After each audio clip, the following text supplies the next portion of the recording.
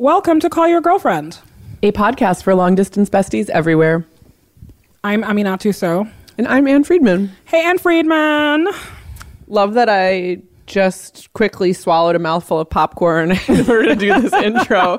So, we've really gotten casual about podcasting. I know. There's popcorn, water on the table. There's snacks, Just snacks. It's cool. I'm excited about today's show. Tell me. I spoke to Nora McInerney, the author of No Happy Endings and the host of Terrible Thanks for Asking, a podcast that I really, really, really love. She's on this week to talk about a lot of things that are central to her work. So mostly grief, dealing with grief and being a resilient person and moving on and just living in a world where everything is really fucking hard. Like truly, truly, truly one of my favorite conversations. And I've been thinking a lot about, how joy and tragedy they're just like a part of life. You will be so lucky to be joyful in your life, but you will 100% experience tragedy. Oh, Zen master, Aminatu So. Let me tell you. And just like, it's like life is really hard these days, or at least like for me it is. And so having somebody who thinks about these things a lot and has been like really generous about talking about their own grief and their own experience with, losing people that are close to them and still having to put one foot in front of the other every day. Like that's something that I really appreciate, and making some space to actually talk about grief. It really confounds me how little we talk about it when tragedy is literally like it's happening right now.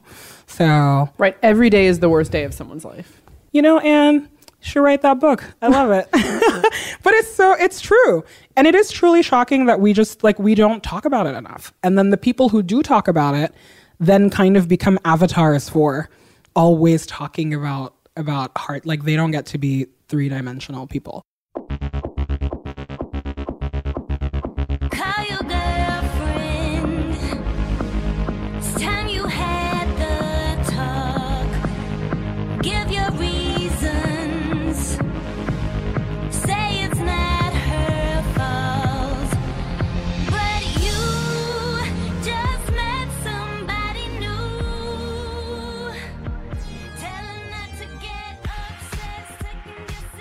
I think you're going to enjoy it. I can't wait. Another Midwest diva. Another Midwest diva with great hair. So here's Nora. I'm Nora McInerney. I am a podcast host, which is like the 2019 version of saying you're a blogger.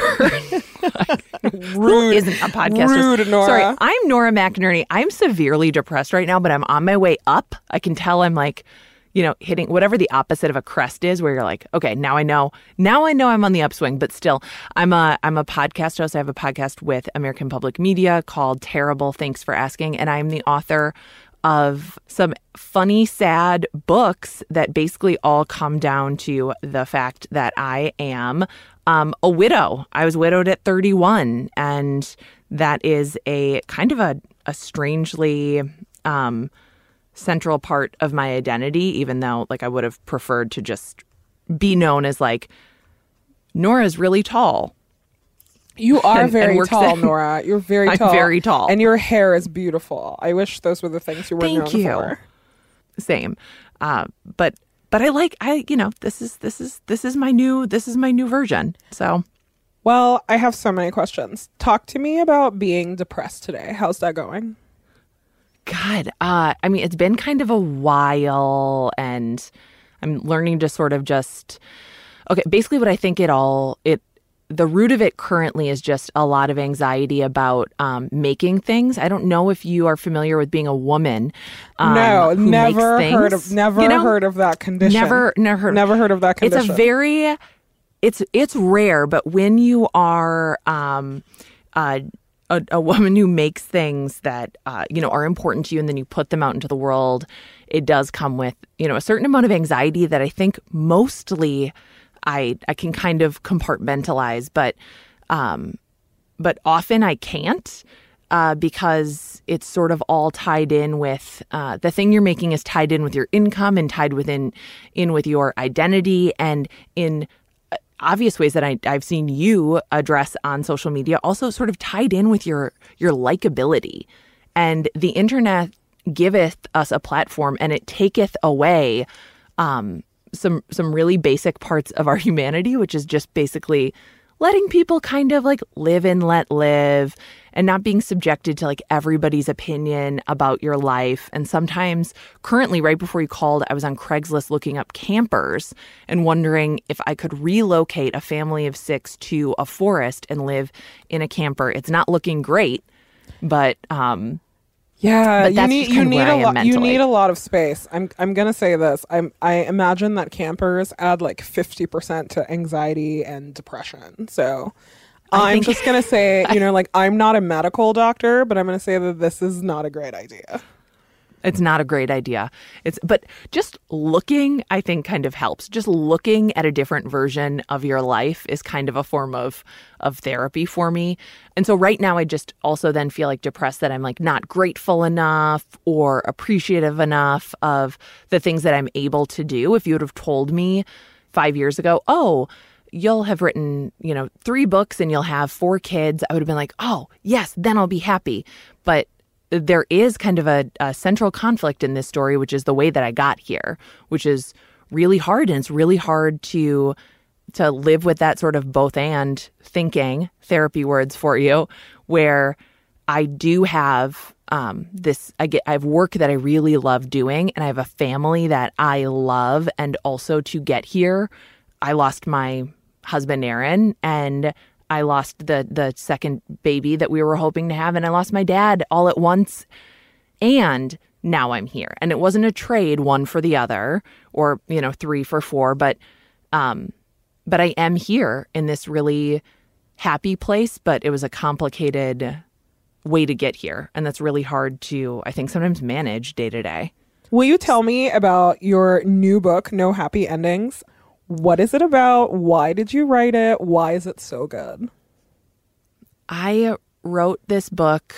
Okay, so the first book, God, I'm so good at elevator pitches. If you want to ride the Willy Wonka elevator for 9 years. So I wrote this book in the aftermath of losing my first husband, which is also what my first book is about. My first book was written in the 6 months after Aaron died. And when I say that now, it sounds absolutely bonkers, but I'm so glad I wrote it because being close to something is a perspective and being in something is a perspective. And it is that is a chaotic book and one that I will always love because I could have written it from a nice, safe distance. I could have written it, 10 years later and had a really good sense of what it all meant, but I didn't. And I still don't have a sense of what it all meant. But since Aaron died, I did meet another man and I got pregnant and fell in love and we got married in that order. And the perception that I get and that I've gotten ever since that first book came out, and as people have followed, me on Instagram or come to book events, is I wish that I was doing better with this hard thing I went through. I wish that I was doing more like you. And that is so devastating to me because am I doing well? And what does it mean to do well? And why do we think that these formative life events, these really, really difficult things, are things that we are meant to move on from and not move forward with? When I met Matthew, like the overwhelming response from people was essentially like, oh my God, thank God we don't have to worry about her anymore. Like, what a happy ending. He's divorced and has 2 kids. She's widowed and has 1 kid. Now they're going to have another baby. They got a house in the suburbs. Like, what could be better? Well, the fact is, I do have a pretty amazing family. Like, honestly, all the kids are the best. They're all healthy and kind. And Matthew is a wonderful human. And he's so different from Aaron, but they're sort of like complementary forces in my life. But I'm not done with Aaron just because I met Matthew. And the fact is that all of these children have come from a broken place. And so it's not an ending. It's not an ending for any of us. Like, Matthew's first wife lives close to us. Like, we see her at soccer games, and Aaron and his family are still a part of our life. And these are all experiences that we carry with us forever. So I don't want people to look at my life and see it as a destination. Right. It's like people just think that, it's like you close one chapter, you move on to the next. And that's not how grief works. It's not how life works. It's like, it is just not how it works. No, like, Amina, you beat cancer. Like, good thing you never think about cancer ever again because you beat it. Because you're a champ, because you're a warrior. I didn't wake up crying about it this morning at all. That's not what happened. It's so over. It's so, in the words of Hilary Duff, it's so yesterday, and you have just not even thought about it. Anybody who has actually experienced something in life knows that that is a part of you, and that they have been made to feel as if it shouldn't be, and as if they should have left it behind them. And that is a huge tension. It is a huge thing that everybody explores in therapy because it isn't true. And so this is a book with all of those contradictions in it. It is a book about me being really happy and grateful, and also deeply, deeply grief-stricken, especially in a time when I felt truly like legally obligated to be nothing but happy and nothing but grateful. You know, anytime you try to act a way that you think other people think that you should feel is a real recipe for success. I have to tell you, it's just any mental health professional will be like, ask everyone else how you should feel and then feel that way. My therapist is like screaming. What helped you get out, like really shake that feeling off though? Because I think that there are so few models for how you are supposed to experience grief. Like I remember when my mom died, and like I didn't understand why the whole world like didn't stop to cater to me. You know, at some point I still kind of don't understand it in regard to that 100%. To that specific thing. But I really think that the thing that probably messed me up more than anything else is that we don't talk about loss and grief as a thing that you are continuously supposed to experience, right? It's like every culture has their own like grieving ritual, and then you're supposed to come back into the real world. It's like you're a leper for a while, right, and then you come back into the real world, and then now your life is fine. And so I'm wondering like how you shake those feelings away. Well, an American culture, which I don't even know if you can call it that, but it's like the funeral industrial complex has boiled that down to a 5-day window where someone dies and then you're really busy planning a funeral. Like this is like of the non-denominational, a-religious sort of variety. And then everybody comes to like maybe a wake and a funeral, and then it's over. And even if you belong to a faith system or a culture that has a longer grief support or grief ritual, like you still are forced to fit that into your company's HR policy, which I hope every listener reviews because it's garbage. Legally, I'm pretty sure that when Aaron died, I had like 3 days of leave for a spouse. And I mean, I obviously took more than that. Well, I quit my job, but it's like, I'll take all the days. You're like, I'm going to take every single day that is available to me, which is every day. It's so hard. It's hard to shake that if truly the rest of the world and anyone who's, have you ever, like the last time you were at a funeral and like you're in this really intense moment and then you leave and you're in a car or you're on the train and you look around you and you're like, how are all these people just living their lives? Like, how do they not know what just happened? And I don't know that I've shaken that feeling. I am still currently shaking that feeling. And therapy helped, and writing the book helped. And this job of mine, these jobs of mine, where, you know, I have Terrible Thanks for Asking, and I have Still Kickin', which is a nonprofit I started when Aaron died, and we just give no strings attached financial grants to people who are going through something hard. I really have surrounded myself all day with people who are going through something difficult. And so I am reminded every day, it's not over for them. It's not over for me. And we are all walking around wounded and trying to hide it. I mean, I think that the thing that I appreciate about you so much, and that the amount, like the many people who listen to you, is that you are so real about, talking about all sorts of emotional catastrophes and really being, not sugarcoating any of it and feeling all of your feelings and really talking about the fact that painful experiences are inevitable, right? It's just a thing that everybody will face, even though it seems like some people's lives are very charmed. I will say, like, you and I are not people with charmed lives. So it seems to me that, part of the answer and part of just like working through all of this is talking about it more. Oh, absolutely. And I do think, I like pain and suffering are universal and also so individual. So anybody that you think has a charmed life could tell you a story that you have no idea about. I think if somebody follows you immediately on Instagram, they think, ooh, wow, look at this. This lady has it all. Look at all these followers and this popular podcast, and she's got a book deal. And I get that too. And I'm like, but wait, there's more. And there's always more.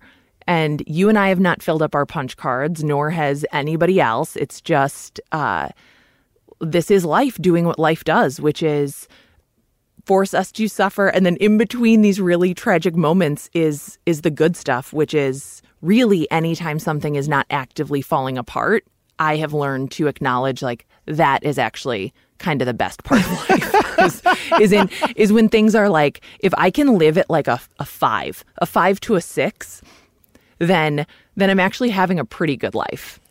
Oh my God. I do not need exquisite happiness. I need for things to just not be awful. I mean, that is my exquisite happiness, if I'm honest. I really want to go back to this thing, though, that you talked about, like people peering into your social media or into your life and feeling that everything is okay. Doesn't that drive you like a little bit up the wall, though? Because the line, the tension is there, right? It's like, it's that people peer in because they want to see how you are living. But also, if you are constantly falling apart in front of them, very publicly, that's not something that keeps them around. Right. That's not palatable. That's not palatable at all.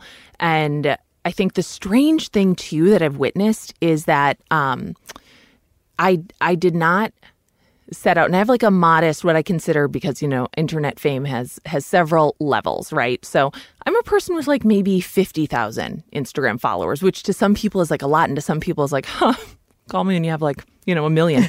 But that was never like, that's not a goal of mine. I really, really sort of struggle with this because it is, in some ways, it's been such a cool thing and such a cool way to connect with people. And in some ways, I can see that it is an absolute poison for our society and particularly for women. And there's so much that is encouraging / really pressuring women. And it comes from other women who, this is their business model, is to make you feel like you should be doing more and that they can show you how to do it. And why am I begrudging women like what men have been doing forever, which is basically scamming? Basically. But it really is. And I'm like, I guess I shouldn't begrudge you, except that you are then perpetuating this feeling among women like that it's not enough to just, have a job and have friends and be reasonably happy and do your own thing. No, you have to hustle. You have to have a side hustle. You have a night hustle, an in-between hustle. You have to do more and be more. And honestly, you don't. Like, you don't have to write a book to be a writer. You don't have to have a podcast to have something to say. And you don't have to have a side hustle. Like, whatever you are doing is probably enough. And if you want to do something else, you can do it just for you and not for Instagram. Well, that's a word if I've ever heard one.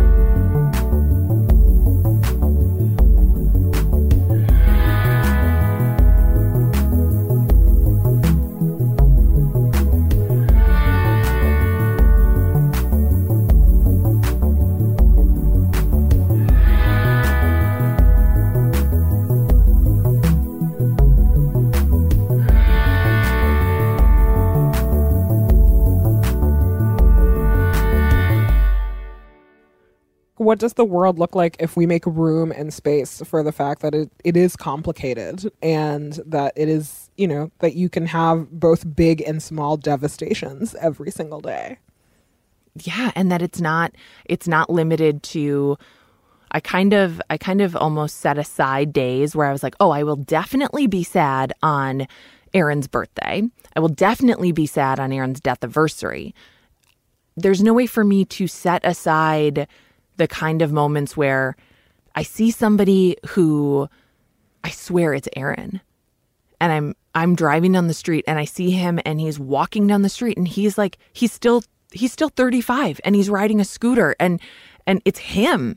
And I just think like, oh, there he is. Like, how great. And I don't think like, oh, no. And then the realization hits and I realize, oh no, that's not him. That's just somebody else who looks a lot like him. Like there's no way to plan for those things. And there's no way to plan for watching people that he worked with get promotions that maybe he would have gotten if he would have lived. And there's no way of planning for, I mean, this man was truly, Aaron was so funny and so into celebrity gossip. I went to Who Weekly Live and shout out to all our fellow hooligans. Love and it. I brought Matthew, and Matthew's never heard of a celebrity, but he laughed a lot because Bobby and Lindsay are so funny. But I kept thinking like, Aaron would have made a podcast like this. He was so funny. And he reminds me of a straight Bobby Finger. Wow, And, what a world. What a world. And there's no way to plan for those kinds of things, right? To be like, or you see something and you're like, oh my God, that this woman is like being my mom right now. Yeah, you're right. You just like you can't plan it. For me, the death anniversaries are not that big of a deal anymore, I think. It's been 12 years, 13 years. I don't like, that's how long it's been that I don't quite remember the year anymore. And so the things that used to be triggers are no longer triggers. Like, that's fine. But yeah, it's like something wild will happen in the news. And I'll be like, well, you know, like, wish we could have shared that. Or one of my friends will be a complete see you next Tuesday to their mom. And then all I know is that now I'm always on the side of the moms. Like, that's the friend that I've turned into. If you are having a conflict with your mother, I am squarely on your mother's side every single time. Madge appreciates that. You know, it's just like dumb stuff like that. And obviously, like, time, it makes it more complicated and longer, and so much of how we deal with, with like people that are grieving is to provide them support in like the first 96 hours. And the truth is that that's actually not when you need people the most, and that's not when you need your pain acknowledged the most. But I also think that like people, like, you surprise yourself. Like, it was interesting to hear you say that you like widow is your primary identity. I'm like, my mom died is my number one identity. And I think sometimes it makes people really uncomfortable how much I talk about it. But I secretly love talking about it and making them very uncomfortable. So it's also fine. Yeah. And also because one day that will be their identifier. Oh, are you kidding me? It's kind like, this is so morbid, but it's actually like, that's the best part. Yeah, and honestly, it's like you are giving them a kindness that they may not recognize yet. But I think about that all the time. I'm like, hey, I'm just showing you that I'm basically giving you an instruction manual for when it happens to you, because it will. Like, what? It's so funny though. It's so funny because obviously everybody copes with their loss differently, and we obviously cope with it by telling very morbid stories, and the gallows humor is real. I don't know how you teach that to people at scale. Like, hey, your life is going to be hard. You might as well have like one good last laugh about it, because everything is going to fall apart. We got to figure out how to scale it and monetize it. Right. Okay. Scale it, monetize it. That'll be the out. Instagram. It's like, hello, big disasters, Instagram. Like, please follow us. Please. I don't know either, because I grew up Catholic sort of, and they didn't teach me anything. Like, they taught me nothing. No offense, Mom, and any Catholics who are listening, but like that did I'm on your mom's side. They taught you everything, like, okay? You just were not paying attention. I honestly, to be honest, I remember I said to one of my friends who went to grade school with me, I was like, I mean, I don't even think we opened a Bible in school. And she was like, yes, we did, idiot. You just weren't paying attention. I'm like, oh, well, I never opened a Bible. So Yeah, I'm on your mom's side here. I guess I was sick that day. Yeah. But Catholics are very good about teaching suffering. Okay, you were not paying attention. Yeah, I think I just wasn't paying attention. But there is a huge part of this. I mentioned earlier, what your HR policy is. And that obviously only applies if you are a salaried employee. But I mean, what happens if you are self-employed or if you're hourly? Or there's so many repercussions. And my friend who started the Hot Young Widows Club with me, which is a different thing that I do, I've got a lot of stuff that doesn't make me money going on. But we have this group called the Hot Young Widows Club, and Mo is she does hair, and her husband died by suicide. And 2 days later, she was cutting hair because if she doesn't cut hair, she doesn't get paid. And if she doesn't get paid, who pays the mortgage? Mm-hmm. And that is the reality of grief, is that so many people are walking around traumatized and without a way to process it and without access to mental health care. And even if it were affordable, when would you go? When would you go if you are an only parent and your work schedule is grueling and you can't get in for an appointment at 11 a.m. across town? So it's so complicated. And the more you experience it, the more you realize there are so many reasons why so many of us are so hurt for so long. And it's not just that we have not washed our face and pulled our bootstraps up and gotten over it. It's that there are big, big barriers to this. And we do not have anymore a real sort of sense of a real community that will really, really, really hold you up. That is a very, very, very rare thing. And this is coming from a middle-class white lady in the Midwest who I got to move back in with my mom. That was made available to me. And that is not available for everybody. And so I did have another grown-up to help me, but my mom was also grief-stricken, and I love her so much. And there was only so much she could do too. It's just a lot. And so if you are a person who has gone through something really difficult and you're like, oh, why am I not doing better at this? Because it's hard. Because it's hard. And sometimes hard things are just hard. And maybe there's a silver lining, but it's not your job to find it. That's not your number one priority right now, is to get to the sunny side of the street. It's to just hold on through this monsoon, grab onto something solid, whatever you can, and get through it. And if you are a person who is adjacent to a person who has gone through something really difficult, hold on too, because it is going to be a while and they are not fine. Oh, it's going to be a while. It's probably going to be your whole life. I think, there's just this idea, and I think in America, it's so specific, this way that you're supposed to just get over stuff really quickly. And when you get over it, you're supposed to always find a silver lining. There's some sort of victorious narrative that you give, you beat cancer, you get over your grief. We're always just warriors for something. And you remarry, right. God, and it's so great. Awful. It's so awful. It's maybe we should learn to sit with suffering a little bit. You should learn to just sit with it. A lot of us are, it's if you're listening to this on a podcast, you probably have a lot more privilege than other people who are suffering around the world. Not to make this some sort of privilege Olympics, but I do think that suffering gives you... But I win. I do win. I get the gold. So I don't know how to tell you this. I win if we're playing this game. Or rather I lose, so you win. You're right.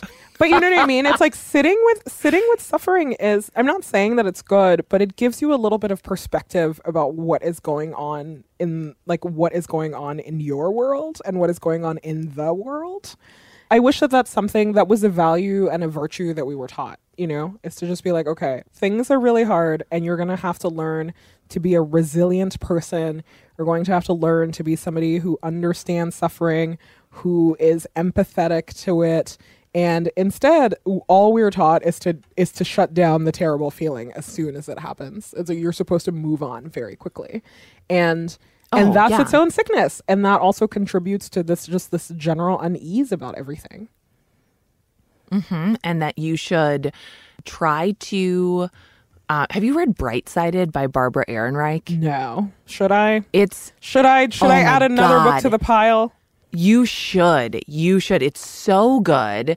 And she wrote it after her breast cancer diagnosis, when she's basically inundated with, positive thinking and all of that language that is definitely very, very tied to a cancer diagnosis. But as people, our reflex is to try to fix it for somebody.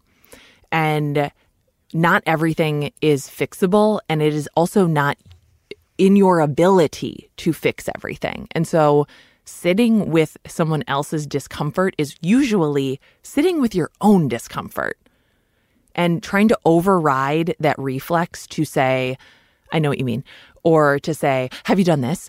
Or to sort of like rush to fill a silence. And I know our Jewish brothers and sisters have a grief tradition called Shiva, and you sit quietly with the bereaved and they talk if they want to talk, and you talk about whatever they want to talk about. And I'm sure I'm oversimplifying it, but the idea of just being present for somebody and letting them set the tone for it is really powerful. And it does not have to just be limited to somebody's death, but to a friend who is going through a divorce, to a friend who is struggling to conceive. There are so many ways for life to kick you in the neck. You would be surprised. You won't be surprised. It will never stop. But what you need is not for somebody to try to fix it for you, but you need somebody there in the suffering with you. Anybody can be with you in your happiness. That is a very light lift as far as friendship goes. So I have a social circle that looks way different now than it did when Aaron was alive. Like very different. And that hurt me for a long time. And I now see like a part of that was me. A part of that was that I just could not say to people how much it hurt and what I needed from them, because I really didn't know. And I didn't know how to not be okay, because I was a person who could get through anything. And I had spent 3 years of Aaron being sick, just taking care of it and taking care of him and trying not to be somebody's sad story. Nobody wants your pity. And if you've gotten pity, you know it's gross. It is gross. Like pity is the opposite of empathy. And it is very easy to feel bad for somebody, and it's harder to feel with somebody. I mean, this is making me feel a lot of things. I think that you're right. The central tension, I think, that is there, especially for friends that are going through this kind of stuff, especially when we're all young and dumb, because that's also, that's also like True. That's also part of our stories, is that we're like 20 something and 30 something. And the thing with friends is so real, because like a lot of people just want to fix things. The minute that you voice some sort of discomfort or you're unhappy, their tendency is to fix things. And the thing when somebody dies, there's nothing to fix. Like, we're just going to have to sit here and be very uncomfortable and be very upset about it. There is truly nothing to fix. Like, the worst has happened. And, and also just to go back to that thing that you were talking about with the Bright-Sided book, and which I'm going to put on my list, but that it really made me think about, is that part of what is so gross about this like positive thinking narrative is that the underbelly of it is saying that like whenever anything bad happens to you, that it's your fault. Ding, ding, ding. It's like, if you can't think your way out of all of it, and that is all, I was like, talk about like just like bullshit. And that adds more to like, to the pity that you feel from other people. It adds more to your like inadequacy about voicing your own needs and your wants when you are going through something uncomfortable. And it's all so gross. It's so gross. It is so gross to tell people that, they're like someone dying, or they're like being ill, or even like a relationship failing. It's like, it's not your fault. It's like, life happens. Yeah, exactly. And these are not exceptions to the rule. Like, these are the rule, which is that every single person you know is going to die, and every single person you know is going to suffer, and so will you. And we do not get to choose when it happens or how it happens. Otherwise, I would have chosen much lighter things for sure. I would choose. I'm lazy. I would have been like, I guess I would lose maybe a finger. You're like, that's what I can can contribute to the cause. Really, a finger? Yeah. I don't know. I'm like too vain to lose a finger, I think. Yeah, maybe not even a finger, maybe like part of an ear, because I could wear my hair down. Not even. I would do like a tiny bald spot maybe that I could cover up. I can't afford a bald spot. I can't. Maybe. I've got real like fine like baby hair. Bald spot would basically just be my whole head. You can wear a wig. Wear a wig. It's everybody has their own. Everybody has their own suffering. How much of your brain do you think like brain power is spent like thinking about death? I mean, it's kind of like always there in the background, but honestly not in a morbid way. I do think that to explore some cliches here, that love a cliche. Tell me, love a cliche. Yeah, like my fear of death is really is gone. I do not fear dying at all. I watched my dad die. I watched Aaron die, and like I just had real like realization moments where, if it were a movie, like you would zoom in on my pupil and like inside would be the whole universe, and I would like I just get it. I'm like, oh my God, it all makes sense, and then zoop, it's over. That's how fast it happened and how intense it was. And I was like, oh, I'm okay. He's okay. We're okay. And then obviously the shock wears off, and then you do feel pain, but for a long time. But for that brief moment, I was like, I get it. Like, I get it. And I'm no longer afraid of dying. I'm no longer afraid of it. And I was born afraid of dying. I was God, me too. Like, it's all I thought about as a kid. Oh, and my every action was driven by how afraid I was of dying. And now I'm like, I don't care. Yeah, and I'm like, you know what? It'll be fine. I'm still afraid of suffering, I have to say.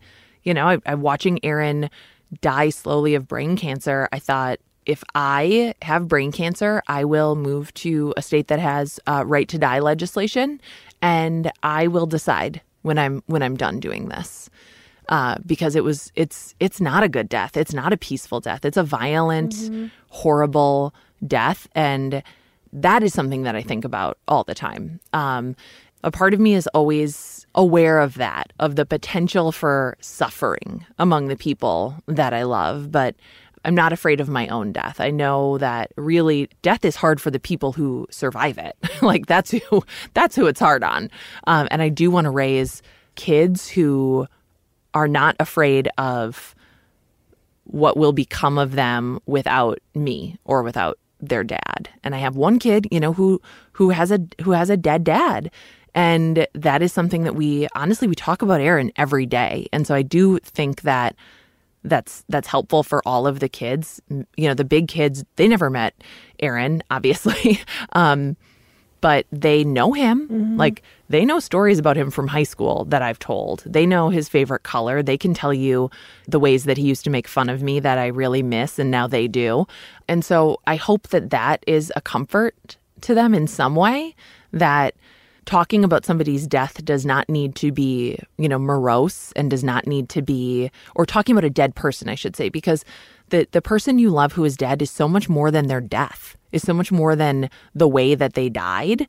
And I want to be able to tell you that Aaron would have started Who Weekly. No offense, Bobby and Lindsay. I want to be able to tell you about, our wedding without you being like, oh God, I'm so sorry. Oh, like, when will she stop talking about this? Like, I want that. And I want to be able to hear about your mom. Like, that's the kind of world I want. And that's the kind of kids I want to raise. I want Ralph to be able to say like, oh yeah, one of my dads is dead. One of my dads is shorter than his driver's license says. No need to air out family business on the podcast, Nora. Do you have an ideal scenario for what you want your funeral to be? Oh, okay. So first of all, I do Oh, I have another book recommendation for the audience. Have you read From Here to Eternity? No, thank you for telling the entire audience that I don't read books. Thank you for coming on my show and making me sound you are the most like an illiterate person. You're the most well-read person that I've ever met, truly, besides my dead dad. But, he only read dead white people. So was he even that well read? I don't know.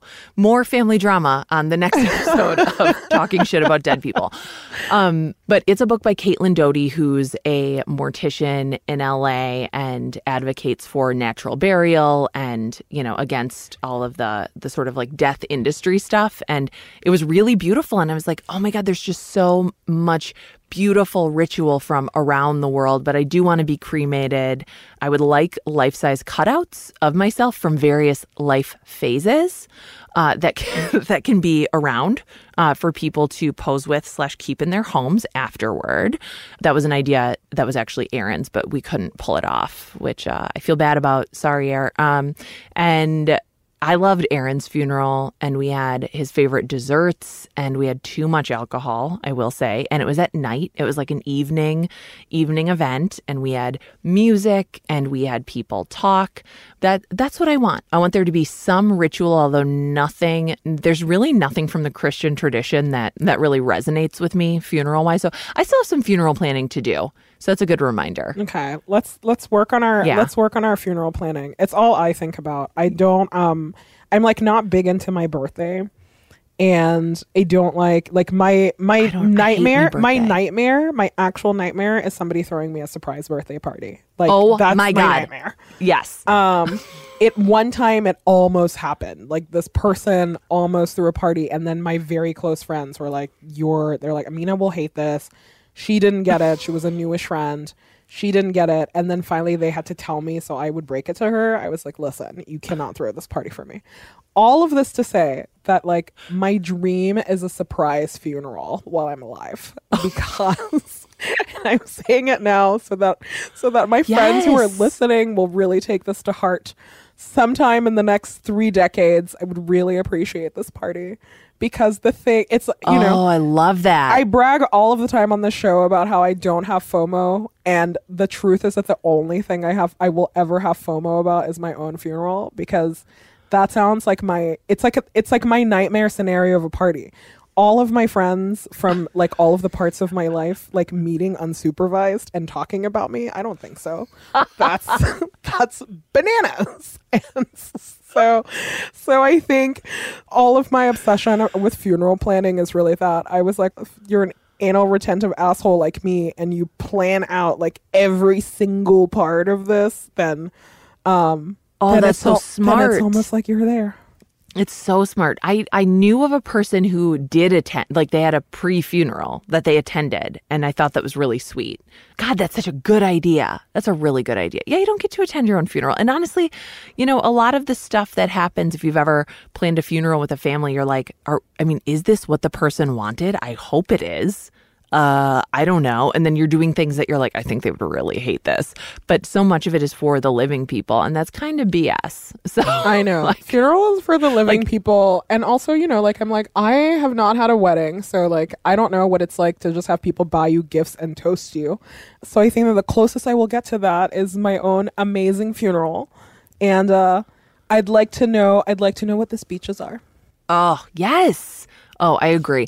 I also do think that we as a society should probably like more embrace registries for things beyond just a wedding, especially because so many people are getting married later when they already have the resources to buy their own GD dishes. I know. Okay? I know. I was invited to like a very to like somebody who was getting remarried, also who was like very wealthy. And I couldn't believe that they had ice cream dishes on their registry, and I let them know about it. It's like, I'm sorry. Good. You're not allowed to ask for this. That is ridiculous. This is a second wedding. You have a lot of money. Yeah. I didn't have a wedding register. I think the first time Aaron and I had one on Amazon, and he put video games on it. Oh, that's and genius. Snowshoes. That's genius. That's actually genius. Yes. You should ask for what you want. But I do agree with you that like a small part of this figuring out this puzzle is celebrating things that are not just like the dumb like accomplishments that you're supposed to have, like weddings. Like I always say that getting married is not an accomplishment. It is not an accomplishment. Neither is getting engaged. No, and that's very I nice. Completely agree. It's very nice, but I think that if we made it a normal part of life to celebrate and to grieve like big and small things and to put everything into context, you know, I want to see wedding like energy go into funerals and go into, you know, like helping your friends who are ill or dealing with people who are, you know, like facing really bad diagnoses or people who are going through divorces. Let's keep that same energy throughout all of these life milestones. And then we don't make people feel like shit when life actually happens. Yes. Death is a normal part of say- life. Like divorce is a normal part of life. This is all normal. And, you know, not to conflate. Yes, losing a job. Do you know how many people message me and they're like, I lost a job and I feel like a loser and like my life is over. Talk and I'm like, about no, a no, no, no, registry. no. Welcome. That's who we should have registries Oh. for. Like people getting laid off from jobs. Like, are you serious? Exactly. Okay, this is also a good idea. So let's bookmark all these really great Yes, ideas. let's monetize all of this in the future. It all sounds so scary and terrifying, but isn't this like what life is made of? Like people were doing this before us, just like having kids and then figuring it out later. Yes, exactly. And also, my dad was a huge advocate for not trying to plan out your life. And he was very much annoyed by people saying things like, oh, like, you know, we're just not quite at that stage yet. He's like, when do you think you'll be at a stage when you're ready to do anything? Like, you just have to do stuff. He also coined the very uplifting phrase, nobody gives a shit about what you were going to do. So stop talking and do it. Oh my God, that cured my depression this morning. Right. It's like, no one gives a shit. Like, oh, you were going to do something? No, just do the thing. And I do think that did come in handy. I married Aaron when he had a brain tumor. A month after his brain surgery, we were married. Like, the scar was still crusty and we got married. And I, you know, accidentally got pregnant with Matthew. Sorry, kids, as we listen to this episode as a family. You know, was it the time to have a baby? Turns out, like, who cares? Like, and that is it all works out or it doesn't. I don't know. Just stay tuned for more live your life. Inspirational. Just live your life. Yes, like, just live your life. You literally cannot plan it. And I would never in a million years have found Matthew on the internet with what I thought I wanted out of another relationship. I would not have found Aaron either. I was like, I don't want to date any guy who works in advertising. I work in advertising. Gross. All the guys who work in advertising are not for me. If I would have gone according to like some arbitrary plan that was obviously created before I had experienced any of these things, like who knows where I would be. And I would still be thinking like, oh, what if? What if? Well, you know what? Good thing we don't have to ask ourselves what if, because you did the damn thing. And the other thing, too, is like nothing that we are doing is permanent, right? So like you call your girlfriend. That's wonderful. Like at any point, like you and Anne and Gina could be like, yeah, like we can stop. Like it's not as if this is now you have signed on to always have a small business, always. Like now you are small business people, period. That is it. You are never allowed to do anything else. So like there's all this pressure that something has to be everything to you and be everything to you forever. And like most of the things that we are doing are not that high stakes. Does that make sense? Like that makes so much sense. You can always lower the stakes for everything in life. You can. Like you can. It's like when I started Still Kickin', it was an LLC because that was the easiest form I could find on the internet. Then I gave the money away and my accountant was like, oh, tax time, where's the money? And I was like, oh, I gave it away. Like, do you even read? And that's not a good business. That's a nonprofit, idiot. So, quick pivot. Love it. Quick pivot and a lot of money later, but we figured it out. Like you can grow and change with the thing that you are doing, with your life. Like life is growing and changing and not just waiting until you know everything to start something, because then you will never do anything. What a note to end on. No Happy Endings is out. And even though I've read no other books that Nora has talked about today, I have read No Happy Endings and it is delightful. Thank you. Oh, that means a lot to me. Oh, she's the best. See you on the internet, boo-boo. See you on the internet. You can find us many places on the internet, on our website, callyourgirlfriend.com. You can download the show anywhere you listen to your faves, or on Apple Podcasts, where we would love it if you left us a review. You can email us at callyrgf@gmail.com. We're on Instagram, Twitter, and Facebook at callyrgf. You can even leave us a short and sweet voicemail at 714-681-2943. That's 714-681-CYGF. Our theme song is by Robin. Original music is composed by Carolyn Pennypacker Riggs. Our logos are by Kanisha Sneed. Our associate producer is Destry Maria Sibley. This podcast is produced by Gina Delvac.